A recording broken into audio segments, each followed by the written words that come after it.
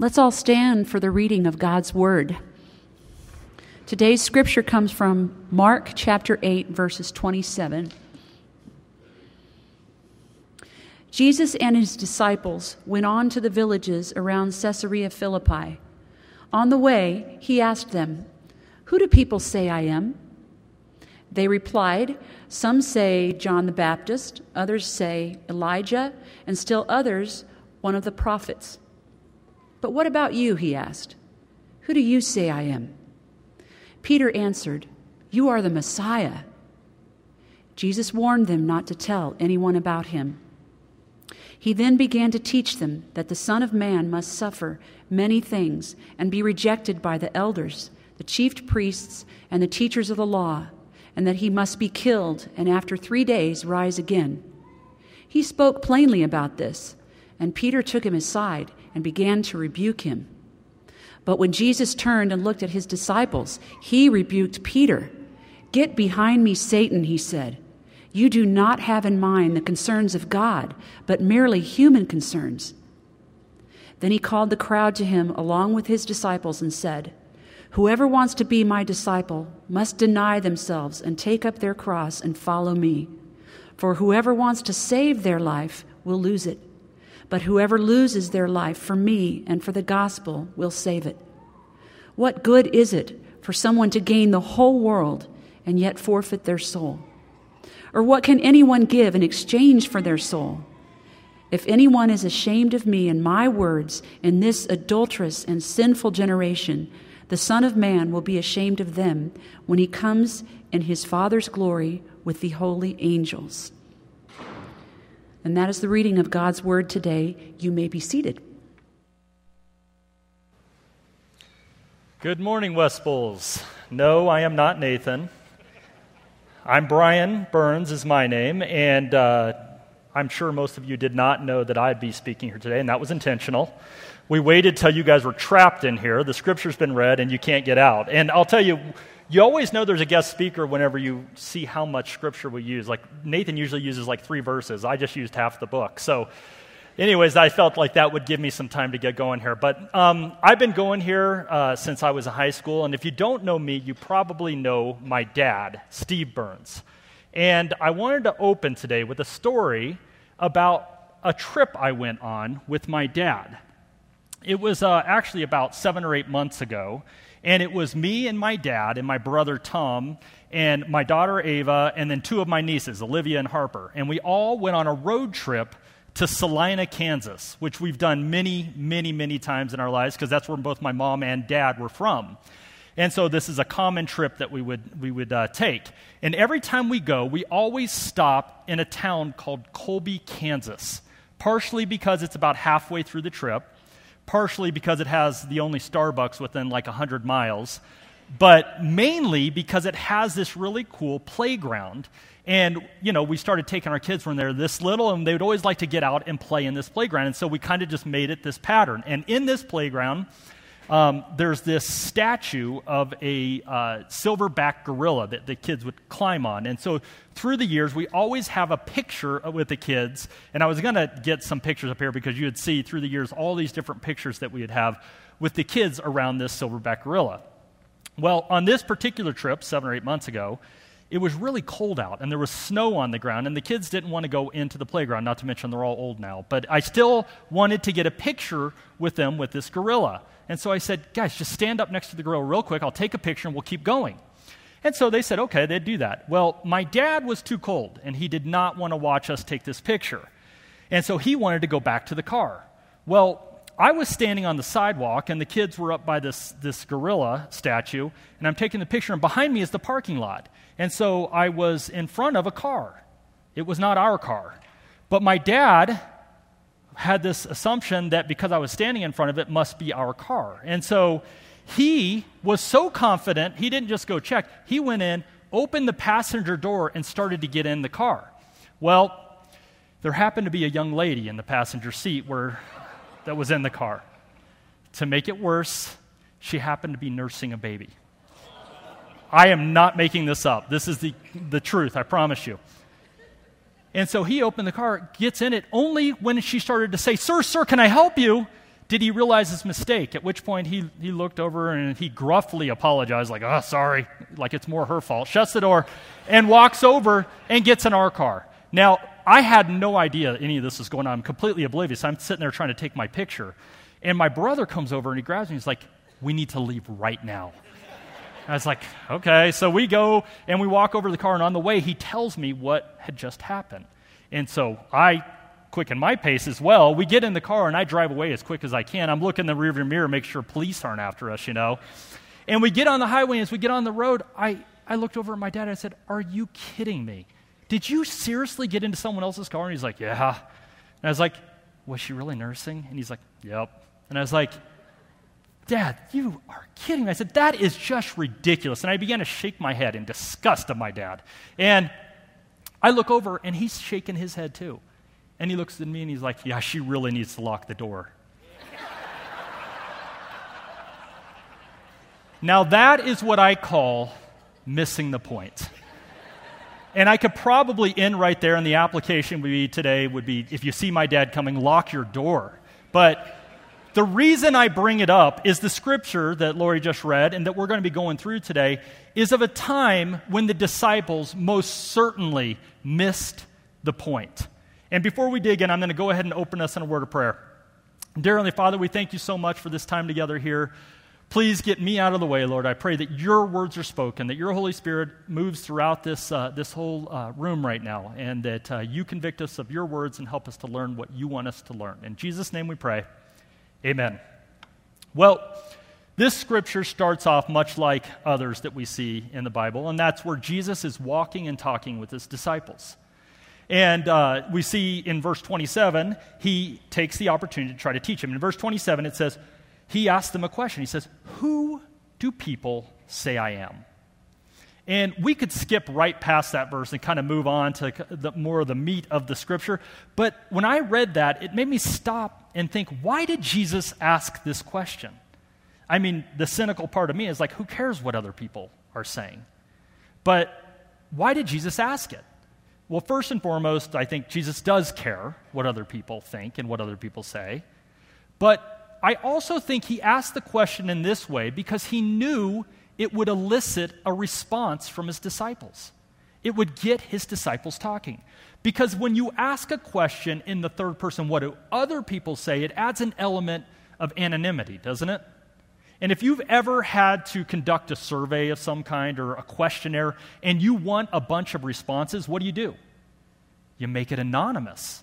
Now, you might not like the answers that people give, but if you want a lot of responses, you make it anonymous because people don't have to stand by what they're saying. And so that's kind of what we see here, and we see it works. When Jesus asked the question this way, it says they replied, the disciples replied, and they said that others think that you're a prophet of some kind, maybe John the Baptist, maybe Elijah. The point is, it got him talking, right? And I think it's a fair assumption to think that some of the disciples weren't sure exactly who Jesus was in that moment. And by asking the question in a third person, it got them to maybe say some of the things they were thinking in their mind. But whatever it was, it got them talking. And they would be able to push it off on someone else. But then Jesus changes the question from what do other people think.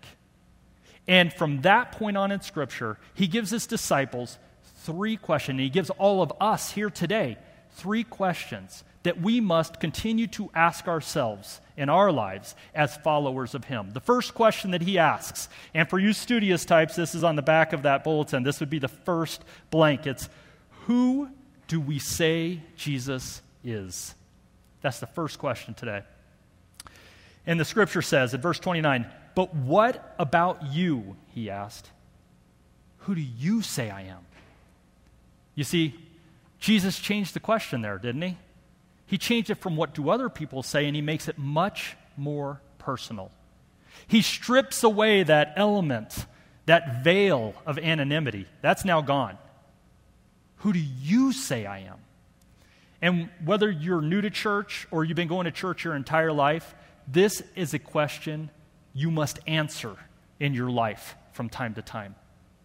Who do you say Jesus is? And we see here that Peter is the one that answers.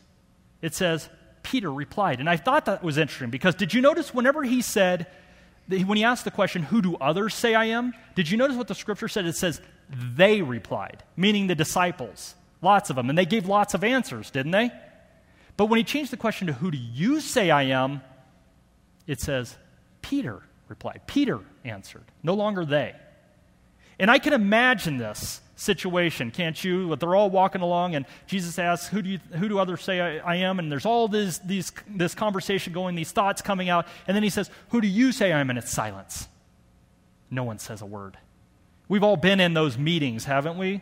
Where you're in a group of people, and then all of a sudden whoever's leading the group asks the group a question, and it's silence. And immediately you start, tying your shoe, or you're in deep contemplation of what you're thinking, the whole time just praying that anybody will speak up and cut the tension.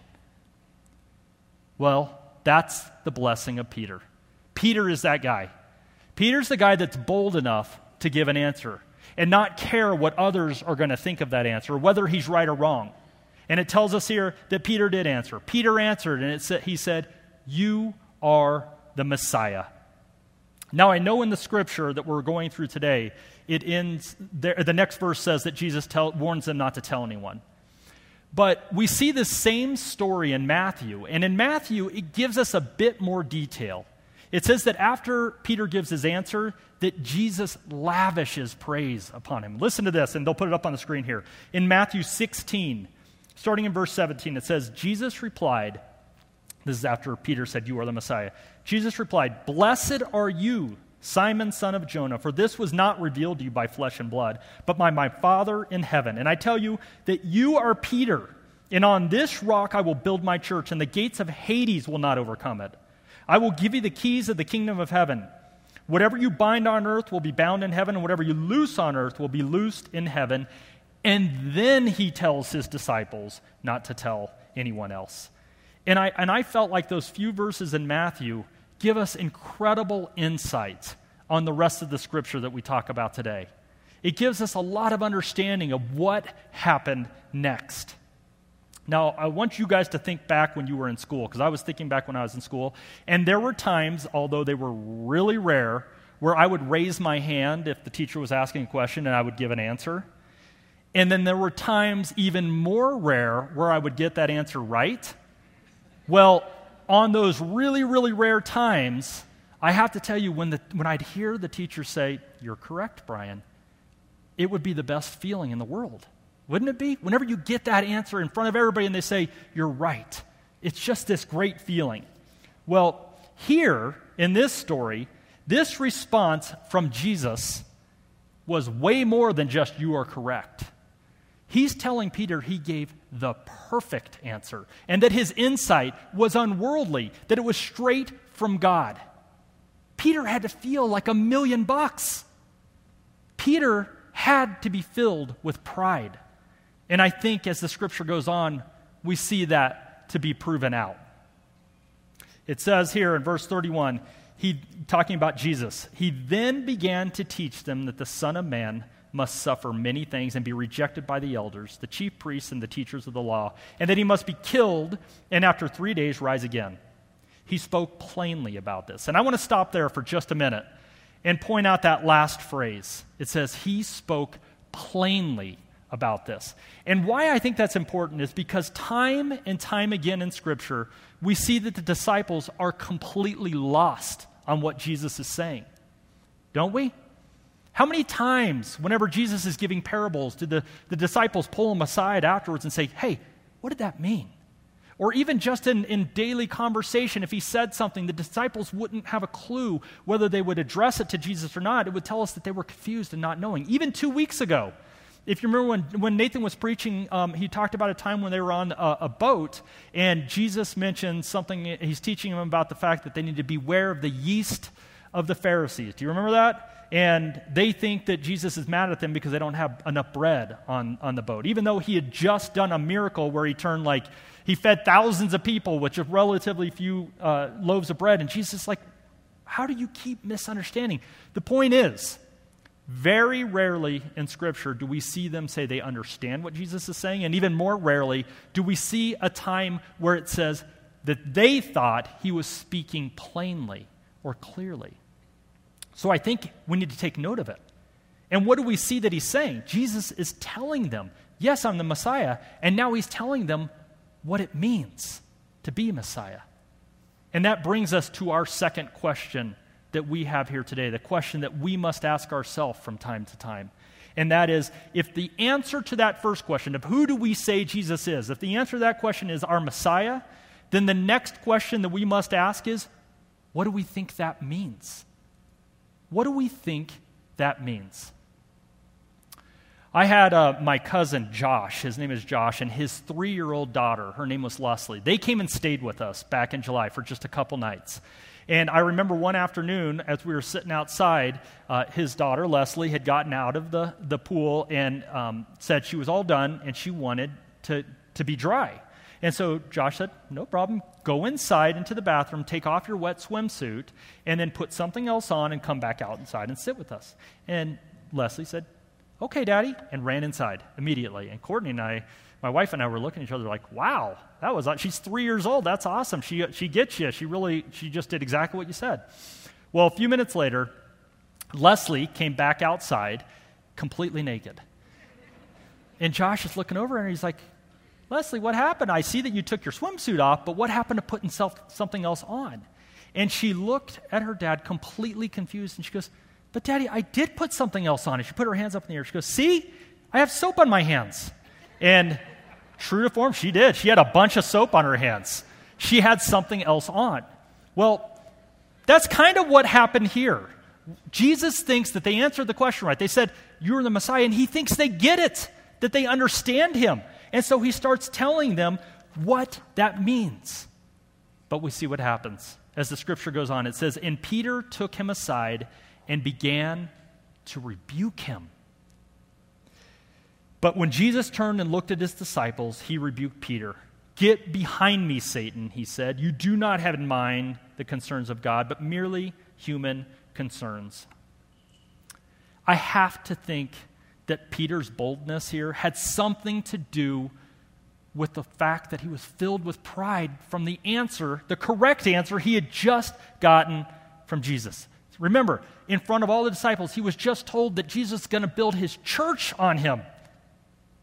And so filled with that confidence, Peter rebukes Jesus. Now that word rebuke, we see it in the New Testament several times, but almost always it's associated with a time when they're casting demons out. So by using that word here, it's not just that Peter is trying to convince Jesus that he's wrong. It's not just that he wants him to change his mind. He's reprimanding Jesus. He's belittling him. He's telling him, you're way off base here, Jesus. That's not what's going to happen. You see, when Peter told Jesus that he was the Messiah, he had an image of what Messiah meant. And it definitely wasn't what Jesus went on to describe. And it's hard for us here today to really understand, to fully comprehend what that word Messiah meant to first century Jews. I mean, this is a people that had been ground down by centuries of lost wars. They had put and staked all their hope on a Messiah that was going to bring their nation back to glory. That's all they thought about. So for Peter and his disciples, this word Messiah, it stood for wealth and fame and political power, finally being on top. That's what that word meant to them. It definitely did not mean suffering and rejection and pain and death, which is what Jesus had just said. That's not what they wanted. And I wonder, are we any different? Are we really any different? When we ask Jesus to be our Messiah, when we ask him to be our Savior, don't we mean we really kind of want our life to go easier at that point? Isn't that what we want? I know that that's how it is in my life. when tragedy hits us, when death hits us, when sickness and all these things happen, don't we get a little bit angry? Don't we begin to question God a little bit? And like I said, I struggle with this as much as anybody. I know when I lost my mom, I was angry.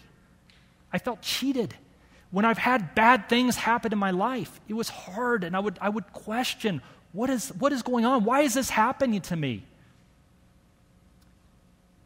But isn't that kind of like rebuking Jesus for the suffering that we endure? Isn't that similar to exactly what Peter did here? The thing is, where in Scripture did it ever tell us that our life would be easy? That by following Jesus, we'd be free of rejection and suffering and sickness and pain and death. Where does it say that in Scripture? It doesn't. Yet deep down, don't we all want that when we follow Jesus? More than that, is there a part of us that expects it a little bit? Well, my wife and I, we have 3 kids. 2 of them are older and out of the house now. And then we had a long gap, 12 years of a gap, and then had another one. And he is now 7. And if you guys out there, we haven't had a 7-year-old in the house for a long time. And if you have not had a 7-year-old in the house, I want to tell you something about 7-year-olds. I'm going to clue you in on something. They're crazy. If you don't have one, if those that have them, they're shaking their head yes right now. I was just maybe a couple weeks ago, I was in a battle with our 7-year-old. His name is Ezekiel. It was time for bed. And I had told him I needed him to go clean up his dishes off the table, pick up the pile of books that he had left on the floor, and go upstairs, brush his teeth, and that I would meet him up there and we'd read a book and go to bed. Well, Ezekiel did not like this plan, even though it is the same plan every night. He didn't like it. And so instead, he wanted to sit on the couch and watch a movie. And I said, well, buddy, that can't happen tonight because it's a school night, so we're not going to be able to do that. He continued to argue with me, and finally I said, Ezekiel, enough. You need to be obedient. And he looked right at me, and I promise he had no idea in his mind that what he was about ready to say is completely ridiculous. And he said to me, I will be obedient if you tell me to sit on the couch and watch a movie. Well, that kind of sums up how we treat God sometimes, doesn't it? Yes, I believe Jesus is the Messiah, and yes, I will follow him as long as nothing bad happens in my life. And that is just as ridiculous as what Ezekiel said to me. And it's just as ridiculous as this image of Peter rebuking Jesus. And we find that to be true by Jesus rebuking Peter right back. You see, the point here is we can say that Jesus is our Messiah and believe it with all of our heart, and yet completely miss the point because we don't know what that means. And that's why it's important to continually go back and ask ourselves, if Jesus is our Messiah, what does that mean? What does that mean? Because Jesus goes on to tell them, not only was he going to have to go through the cross and pay the penalty for all of us, but then he also had a message for his followers, and that is that there are crosses we must carry. And that brings us to the third question here today, and that is, as followers of him, what are the crosses we must carry?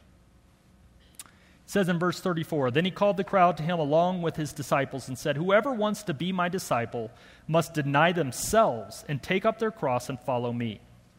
For whoever wants to save their life will lose it, but whoever loses their life for me and for the gospel will save it. What good is it for someone to gain the whole world yet forfeit their soul? Or what can anyone give in exchange for their soul? If anyone is ashamed of me and my words in this adulterous and sinful generation, the Son of Man will be ashamed of them when he comes in his Father's glory with his holy angels. Now, there is a lot in that section of verses, isn't there? There's a lot we could go off in there. But today, I just want to look at 3, and I know there's more than that in there, but 3 crosses that Jesus mentions that we must carry as followers of him. The first cross I want to mention is that of self-denial. In verse 34 it says, Whoever wants to be my disciple must deny themselves. So why is Jesus talking to his disciples about self-denial? Well, he just realized that they figured out that he's the Messiah and yet completely missed the point, right? What they think by Messiah is that they were going to gain a lot more, that it was going to finally be about them. And Jesus is saying, no, that's not at all what this means. He wanted to obliterate that train of thought. And so he told them that's not what this is about. And I would love to say that the disciples really got it from here on out and understood that it wasn't about them, that the self-denial thing really took heart for them. But we will find in the coming weeks, as we're going through Mark, there's going to be a time coming up where Jesus walks in on the disciples arguing amongst themselves who's the greatest. And it'd be so easy to look at the disciples and be like, what is wrong with you guys? Or to judge them in some way. But I totally get it. Don't you? I mean, we live in a society from the time we're born all the way up that we are supposed to be looking out for ourselves. That we are the most important thing, that no one else is going to do it, so you better take care of yourself, whether it be in your job, in your life, in whatever endeavor you look at, that you are looking out for you. We're no different than what these guys were at the time. And when you're right in front of a difficulty, or if you're going through a hard time, it's even more so about yourself. Again, no one else is going to do that. And people can misunderstand Jesus' words here about self-denial. And they can take it to mean that we're not supposed to care for ourselves, or we're supposed to hate ourselves, or deprive ourselves in some way. But that's not at all what his message is. What Jesus teaches is that self-denial is coming to him and realizing that we have a Father that loves us so much that all we care about is loving others. That we have a Father that cares for us so unconditionally that all we can do is respond by caring for others. I think of Don and Danette Morgan. I'm not sure if they're here today, but many of you know Danette's been battling cancer for some time now, and Don's just been right there by her side. And I recall a time a few months ago, I was in a meeting with Don, and at the end, with a group of people, and at the end of the meeting, we all went around and gave a prayer request. And when it came to Don, he kind of shared some of the things going on with Danette. And when it came around to me, I had mentioned that this coming fall, now in the past, my daughter would be going off to college, and that she struggles with anxiety some. And so I just asked them to be praying, for her. Well, fast forward weeks and weeks, maybe in a couple months ahead, and Danette is in the midst of intense chemo. And Don is with her every step of the way. They're going through all the doctor's appointments, all the scans, all the things. Any of you that have gone through cancer know the amount of time and energy and thoughts that you're consumed with during that. And I get a call from Don. And Don, I answer, and it's like, hey, Don, how are you? And he's like, hey, I just wanted you to know, I've been praying for Ava, my daughter. And he's like, I'm just wondering how her anxiety is and how she's doing. I've just been praying for her. And it just touched me beyond words. It still does to this day. And I think that is a couple that know their Father loves them so much that all they can do is love others. They know that their Father cares for them so unconditionally that all they can do is respond by caring for others. That is self-denial in action. And it is an awesome thing to see. The second cross I want to talk about here is sharing God's truth. In verse 38, it says, if anyone is ashamed of me and my words, the Son of Man will be ashamed of them when he comes in his Father's glory. So why is Jesus talking about sharing truth here, speaking truth and bringing his truth out to the world? Well, he just told his disciples he knows his time on earth is coming to an end. And he knows also that these disciples and these people that he called over that are following him, they're the ones that are going to have to go share the message. And so he wants them to know that they need to go out and do it. And he's well aware there's going to be times where they're uncomfortable in uncomfortable situations. He knows there's going to be times they're in dangerous situations. And he knows many of them are going to feel ill-prepared, that they're not gifted to go and do this. And he says, go anyways. And what I think of whenever I think of this cross, I think of our missions director who was just up here, John Trovinger. Now, John, for many, many years, like 15, 20, I don't even know, 80 years for all I know, he's been leading teams to Juarez, Mexico, to go and build homes and to bring the gospel to these people. And it's just amazing to me that he continues to do this over and over again. And if you've read the news about Juarez in the past, there's been times where it's not the safest place to travel, right? You don't think of Juarez as being the safest place, but it's never stopped John. And knowing John and his wife Carrie personally, there's many times that they have storms going on in their own life, like we all do. Yet it has never stopped him from going.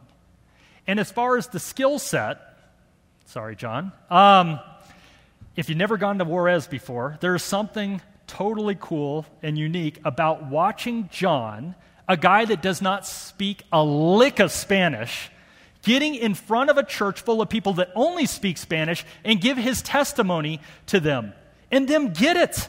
And he even gets his son up there, Zeb, to play guitar. It is such a cool thing. But I think he'd be the first to tell you that maybe he doesn't have all the skill sets to go to a foreign country where he doesn't know the language, right?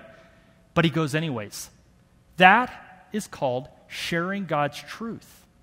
That's it in action. That's the cross of sharing God's truth, because you're not always going to be ready to do it.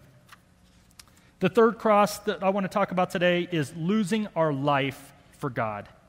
In verse 35 it says, "Whoever wants to save their life will lose it, but whoever loses their life for me and for the gospel will save it."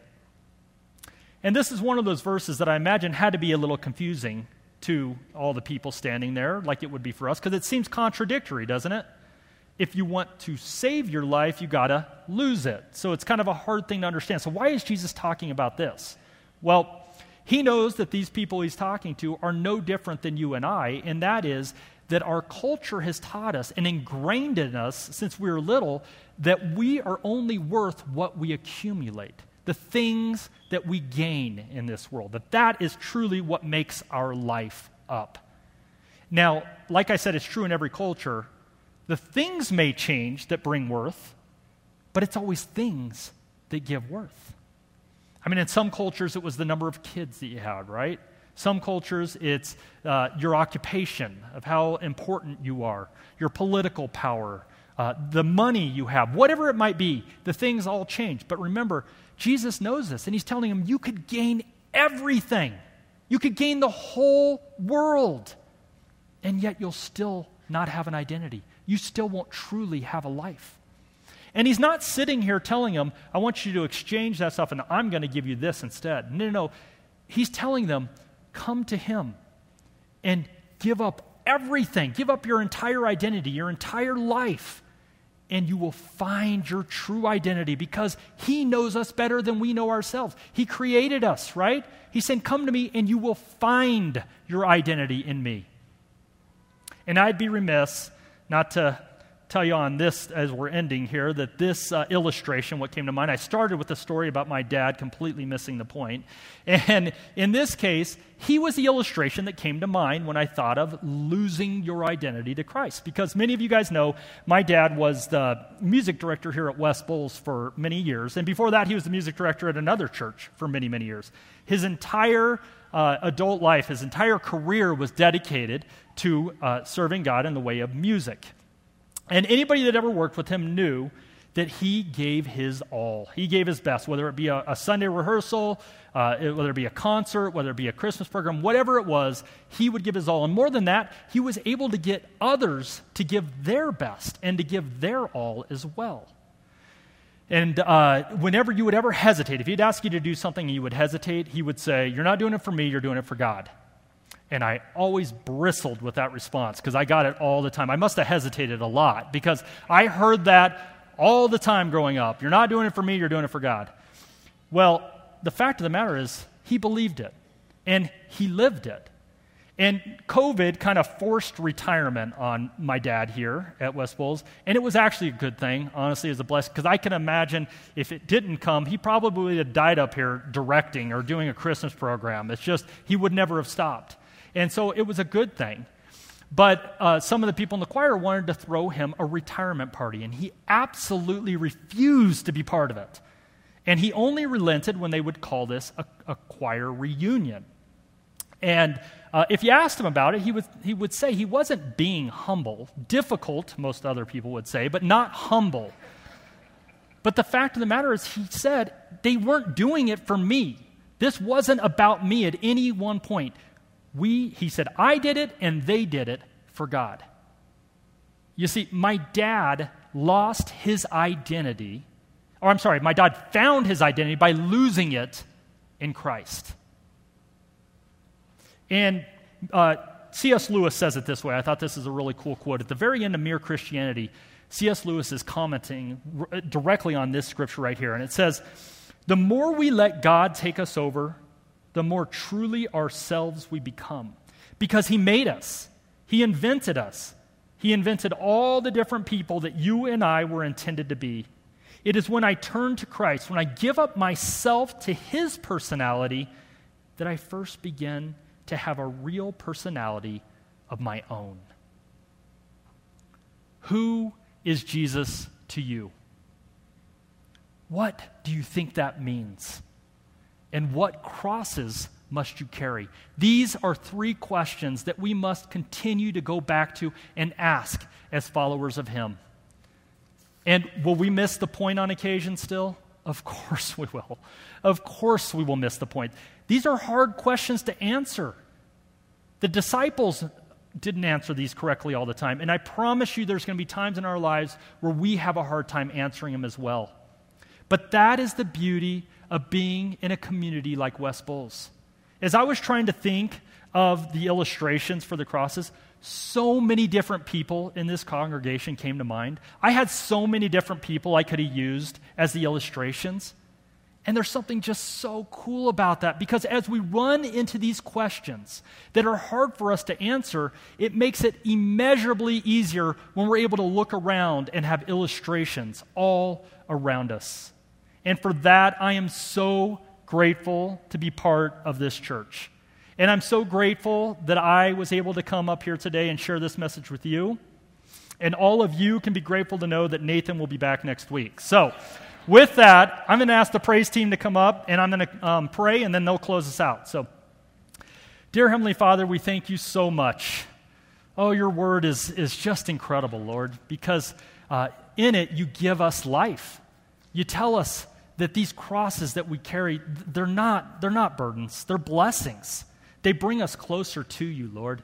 And I'm just so thankful for this congregation, these group of people in this room right now that are walking illustrations of your word, because it's hard to answer them sometimes, Lord.